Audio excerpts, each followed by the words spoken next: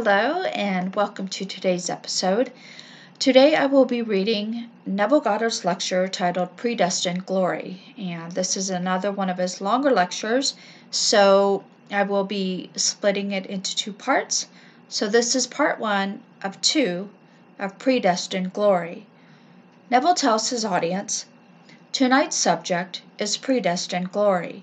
In the epistle to the Hebrews, the author speaks of God as bringing many sons unto glory. Hebrews 2:10. What is bringing many sons unto glory? Well, if you read the scriptures carefully, you will see that glory and God are synonymous. I will make my glory to pass before you. Or, while my glory passes by, I will cover you with my hand. Exodus 33:22. And, when I pass by, I will remove my hand. Exodus 33:23. So here we find my glory is equal to I. My glory passes by. And when I pass by, what is he doing? He is bringing his sons to himself. He has chosen his sons, unnumbered sons, and yet there is a number to it. But it seems like an infinite number. And the word glory means to magnify, to make self many. So he is transforming us into himself. Actually one with God as God. That is the story, the great mystery of the Christian faith. He said, I consider the sufferings of the present time not worth comparing with the glory that is to be revealed in us. Romans 8:18. Then he tells us that he calls us, according to his purpose, for those whom he foreknew, he also predestined to be conformed to the image of the Son. And those whom he predestined, he also called. And those whom he called, he also justified. And those whom he justified, he also glorified. Romans 8:28 through 30. So here we have 5 terms: foreknew, predestined, called, justified, and glorified. The affirmation of predestination. And there is no way of interpreting these terms to avoid such a conclusion. You are predestined to be God. Now you may say, well, now look at the things that I have done, the horrible things that I have done. It doesn't really matter. We have all done them, or we are doing them, or we will do them. But that does not interfere with God's predestined plan. There we have in 5 terms the structure of God's plan of giving himself to us, not as something that is great on the outside, but giving himself to us, so we actually become God. Now I know the priesthoods of the world scare us to death, trying to make us conform to their concept of what a man ought to be, in order to enter into the kingdom of heaven.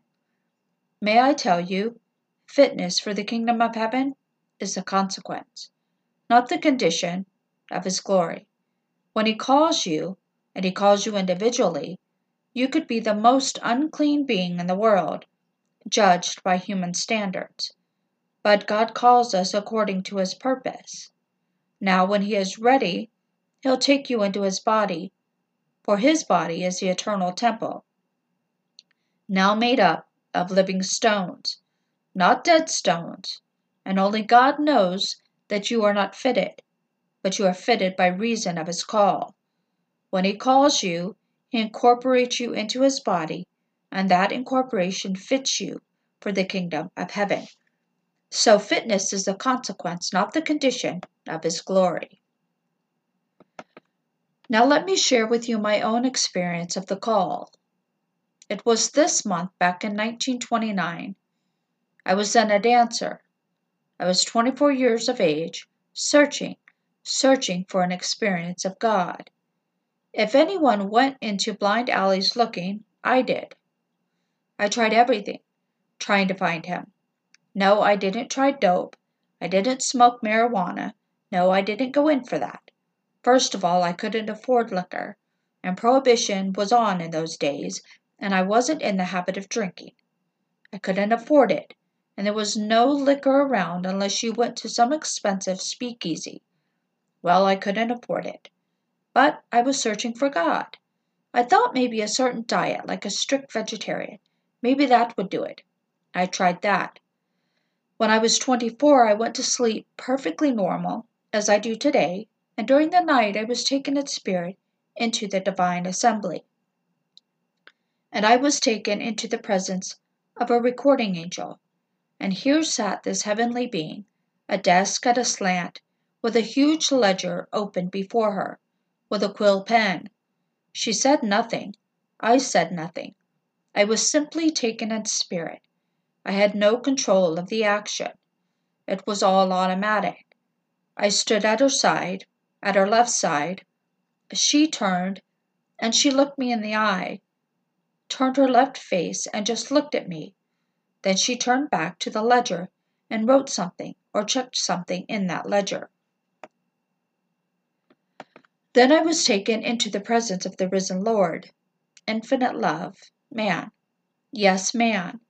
And here is the Ancient of Days, not an old man, but a man without beginning, without end, an eternal being, all love.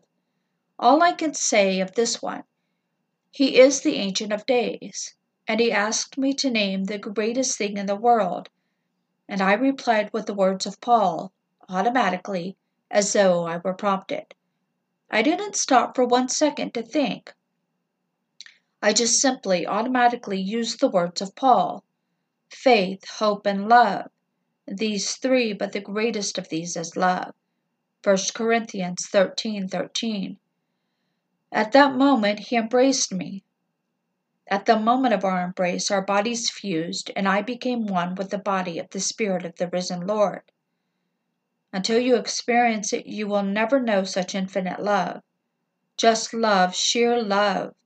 And while I am embraced by infinite being, who is all love, a voice rang out of the blue, and it said, "Down with the blue bloods." At that moment I found myself in the presence of Almighty Power, man. Yes, it's a man, not the Ancient of Days. The face different now, and here is Almighty Power, but a man. And without using his vocal cords, without using his lips, I heard what he thought. He commanded me, without using words, by the use of lips, and I heard within me that which he thought. And he said to me, "Time to act." And with that I was simply propelled, catapulted out of that divine assembly back into this little body that was reclining on its bed, about 4 in the morning, in the month of July of 1929. From that moment on, things began to happen within me. I had no idea what it meant to act. But he said, "Time to act." And then within me, things began to unfold. Excuse me. Everyone will be called. Everyone will be incorporated into this one body. For there is only one body, one Spirit, one Lord, one God and Father of all. Ephesians 4:4 through 6. Each will be called in his own good order. No one can tell me that he feels himself fit for the kingdom of heaven. There is not one man in the world, by man I mean generic man, that thinks himself so good that he thinks he is worthy of it. No one can tell me honestly. He thinks himself worthy of it. So forget it. When someone tries to scare you into believing you've got to make an effort beyond the effort that you have made in order to qualify for the kingdom. For fitness is the consequence, not the condition, of his glory. When he fuses us, he has already made the choice at the beginning. Before the foundation of the world, he chose us in him. Ephesians 1:4. Then, sending us into this world of horror, this is a world of horror, a world of death, and we pass through all the furnaces of experience in this world. And while we are in it, we are called. At the very moment of being called, the embrace purifies you. At that very moment. Now the body of flesh and blood cannot inherit the kingdom of heaven. So I was not in this body when I stood before his presence. I was in a spirit body, but I was conscious of being Neville. I was conscious of being all that, as a man called Neville. I thought I had done. I wasn't proud of my 24 years on this earth. I had done many things of which I was ashamed, and yet, in spite of all the things I had done in 24 years, he still called me. For at that moment in time, that one stone was necessary. He is rebuilding his temple. The temple has been shattered purposely, deliberately, and we are the fragmented parts of that temple. And the parts go through all the furnaces of experience in this world, and he knows exactly what stone he wants now, at this moment. And he calls that stone. It's a person, it's you, and he is calling you to glorify you, but he glorifies you with himself. So here are the 5 terms. Those whom he foreknew, he also predestined to be conformed to the image of his Son. And those whom he predestined, he also called. And those whom he called, he justified. And those whom he justified, he glorified. Romans 8:28-30. Justification is the divine acquittal. Whatever I did in all ages that passed between that moment when I fell with God, for he brought us all into one body, and one body fell and fragmented itself into the unnumbered races and nations in the world. Now he calls us one by one, and when you are called, though unfit, he justifies you, and justifying you is simply divine acquittal. You are acquitted of all the things that you have ever done. Then comes glorification, and glorification is the gift of himself to you. You become one with God. Because there aren't 2 gods, you are God, though you remain in the little garment of flesh for a while. You remain in this little garment of flesh, still weak, still limited, with all the limitations of the flesh, until that moment in time when he takes it off for the last time, and you awake then as God, without loss of identity. So let no one scare you that you are not fitted for the kingdom of heaven. That choice has already been made. You were chosen in him before the foundation of the world, Ephesians 1:4, and you are sent out and told that you are going to suffer. Read it in the book of Genesis. You will go into a land, a strange land, and you will be enslaved there, enslaved for 400 years. Not 400 years as you and I measure time. This cross of flesh, indicating the physical body, is 400. For 400 is simply the numerical value of the last letter of the Hebrew alphabet, whose symbol is that of a cross. It's the tav, the 22nd letter. And this is the cross on which God is crucified. And you suffer while you wear the body of flesh and blood.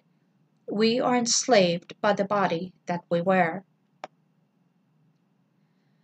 No matter what you own in this world, if you owned the whole vast world and all were your slaves, you could not command one slave in your world to eat for you and assimilate for you.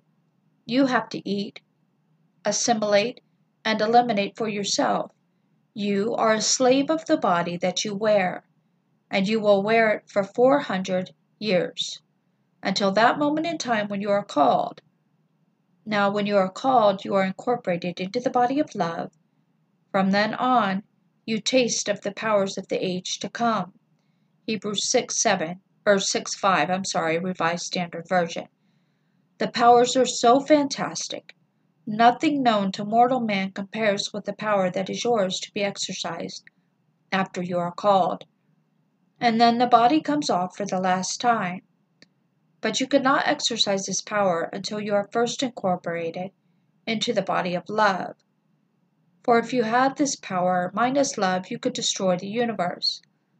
Nothing in the world compares with this power. You could stop the whole vast world and make time stand still. Then change the motivation of these slaves on earth and make them do your will. And it would be the most horrible will in the world. But you wouldn't after you were incorporated into the body of love. Your every motive then is governed by love. So first comes the call. Predestined, yes. Foreknowledge, yes, before you are called. And he predestined. But now comes the break, and now he calls. and he calls us one by one to be incorporated into his own being, the one Spirit. For he who is united to the Lord becomes one spirit with him. So in the end, you and I, without loss of identity, we are God himself. This is the glory of which I speak. This is the glory that was foretold in Scripture, the greatest book in the world, and the most misunderstood book in the world. It is all about you. So we are told, and the Lord will rise upon you, and the Lord will be seen upon you, and his glory will be seen upon you. Isaiah 61:2, the Revised Standard Version. His glory is himself, and I am telling you from my own experience, we will be seen by others, and be identified by others as God himself. And yet, the friend of the one who sees you, they will stand amazed, knowing you as their friend, and yet they cannot deny what they now see. They will see you as God himself, and there will be no uncertainty in their minds when they see you as God himself, a face raised to the nth degree of beauty and majesty, and character beyond the wildest dream of anything on earth. And yet you are God, and they will know it. The day you wear the actual body of love, anyone who sees that will see the most glorious sight in the world. But the glory of which the Bible speaks is God himself. For I will make my glory to pass by. When my glory passes by, I will cover you with my hand. Exodus 33:22. And then I pass by. So the eye is equal to my glory. Though you will not see my face, you will see my back when I pass by. Why? Because only the Son knows who the Father is. Luke 10:22. So when Paul speaks of this revelation, he speaks of it in the text, that when it pleased God to reveal his Son in me, when he reveals his Son in me, he reveals me as himself. Because no one knows who the Father is except the Son, and no one knows who the Son is except the Father. Luke 10:22. And so no one has ever seen God, but the only Son who is in the bosom of the Father. He has made him known, for it takes the Son to reveal me. When God's Son stands before you and calls you Father, then you know who you are, and that Son is David. I will tell of the decree of the Lord, and he said unto me, Thou art my Son, today I have begotten thee. And the Lord is Jesus Christ himself. Let no one tell you otherwise. They will tell you, but don't believe them. Jesus Christ is God the Father, and David is the sum total of all the experiences that man has ever had in this world. Take all the generations of men and all the experiences and fuse them into a single state. The state personified comes out as God's Son, and that is his anointed one called David. And David said, I will tell of the decree of the Lord. He said unto me, Thou art my Son, today I have begotten thee. He stands before you, and from then on you know the eternal Son, and the job, so far as you are concerned, is over. Now you will understand the words, Return unto me the glory that is mine, the glory that I had with thee before that the world was. Father, glorify thou me with thine own self, for I have accomplished the work thou gavest me to do. What work did he give me to do? What work did he give you to do? Well, in the world of Caesar, I have been a dancer. I've run an elevator for Macy's. I've filled bins for J.C. Penney. I did all kinds of things. And then in 1938, I started telling this story. And I haven't stopped since then. But before 1938, I had many jobs. But they are unimportant. Doesn't really matter. The only thing that man has come to do and must accomplish is to fulfill the word of God. And don't be concerned you are going to fulfill it, for the simple reason God fulfills it in you. He has completed it, and he's buried in you. The whole thing is brought to a climax already. It's assured. You cannot fail. No one in eternity can fail, because it already has been brought to its climax, and it's finished. I have accomplished the work thou gavest me to do. Now, the one who made that proclamation is buried in us. He is a pattern man, buried in every man, and that pattern will unfold in man, and everyone will be the Lord Jesus Christ. And the Lord Jesus Christ is God the Father. There is no other God the Father. The day will come. You will know it. You will experience it. And what you know from experience, you know more thoroughly than you know anything else. I can tell you now that you will do it, and I trust you will believe me. I can't persuade you to the point of conviction, but when you have it, it doesn't matter what the whole vast world will say. The whole world could rise in opposition. It would make no difference to you, for the evidence has already been given to you. And so, when it pleased God, Paul said, "To reveal his Son in me, I conferred not with flesh and blood." Galatians 1:16. What man still in the consciousness of being a man of flesh and blood could in any way illuminate it for me? How could he analyze it for me? He would tell you maybe that you are suffering from some hallucination. But the great poet saw it so clearly. Robert Browning, in a poem called Saul. As you know, in Scripture Saul was demented, he was insane. He was the choice of man for a king. Israel said they wanted a king, and then the Lord said unto the prophet Samuel, "Warn them as to the result of wanting a king, that he will enslave them, that he will simply take from them their sons and their daughters and everything, and their money, to keep his kingdom going." But Israel wanted to be like other races and other nations, and she insisted on a king. So Israel selected Saul because of his outer appearance. He was tall and handsome and strong, so they got exactly what they wanted, a king. He was insane.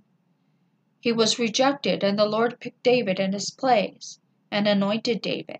And so from that moment on, the Spirit of God came mightily upon David and never left him.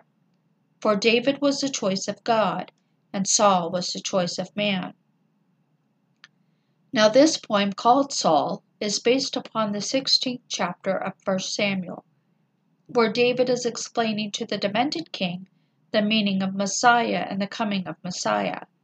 And these are the words of the poet Browning.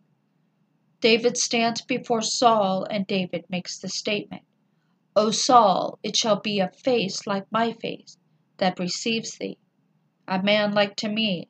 Thou shalt love and be loved by, forever. A hand like this hand shall throw open the gates of new life to thee. See the Christ stand." They called Saul here. David stands before the demented king who does not recognize his own son, for you would have to be suffering from amnesia not to know your own son. So he stands before him and tells him a prophecy and declares, "A face like my face shall receive thee." What is my face? Then he tells him, "A man like to me. Thou shalt love and be loved by forever. A hand like this hand shall throw open the gates of new life to thee. Now," said he, "see the Christ stand." He was the anointed one. David was the one whom the Lord anointed. He said, "That is he, rise and anoint him." 1 Samuel 16:12. And from that moment on, the Spirit of God never left David. David is the sum total of all the generations of man, all their experiences fused into a single being and personified. And that is the resultant state of our experiences in this world of sin and death. So really, in the end, there is only God, and God is Jesus Christ. There is no other God. So let no one scare you. Your salvation has already been predestined. You are already redeemed because you have already been predestined. Predestined glory, and glory is nothing more than the magnifying, making self many. So each becomes the face of God, everyone knowing that he is God, and everyone knowing that the other, his brother, is God, and there is nothing but God. Okay, so there we go. That is part 1 of 2 of Neville Goddard's lecture titled Predestined Glory. Thank you again for joining me for today's episode. I will see you guys in the next one for part 2 of Predestined Glory. Have a wonderful day.